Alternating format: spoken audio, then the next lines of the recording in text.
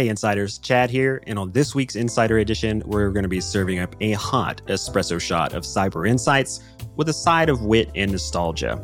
Today we're going to be diving into the thrilling world of IoT devices and remembering a couple trailblazers that inspired us along the way. This just in, the Biden-Harris administration's sizzling new Trustmark initiative, a labeling system that flaunts the cyber street cred of smart devices much like a sell-by date for digital threats. You can feast your eyes on the press release for the full scoop.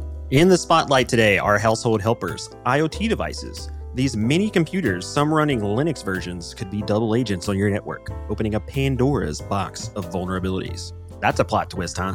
And speaking of plot twists, let's tip our hats to Kevin Mitnick, the digital daredevil who unraveled the captivating world of social engineering for me. Mitnick's insights have been an invaluable asset in my career, and they may or may not have helped me secure some exclusive backstage access.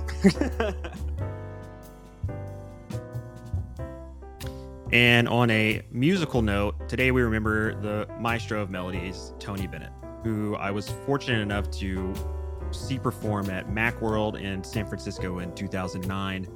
And it was, a major impact on me. I've always been a fan of his music, so hearing his loss today hits. Thank you for everything, Tony.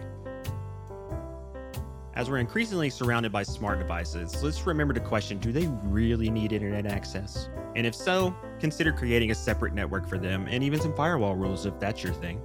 Until next time, let's continue to explore, innovate, and disrupt just like our legends. And remember, if you're looking for a cybersecurity or a tech guy, I'm in the market. And don't forget to hit subscribe at thechattingtonpost.com and stay ahead of the cybersecurity and technology curve. And remember, the best is yet to come. This is Chad, signing off.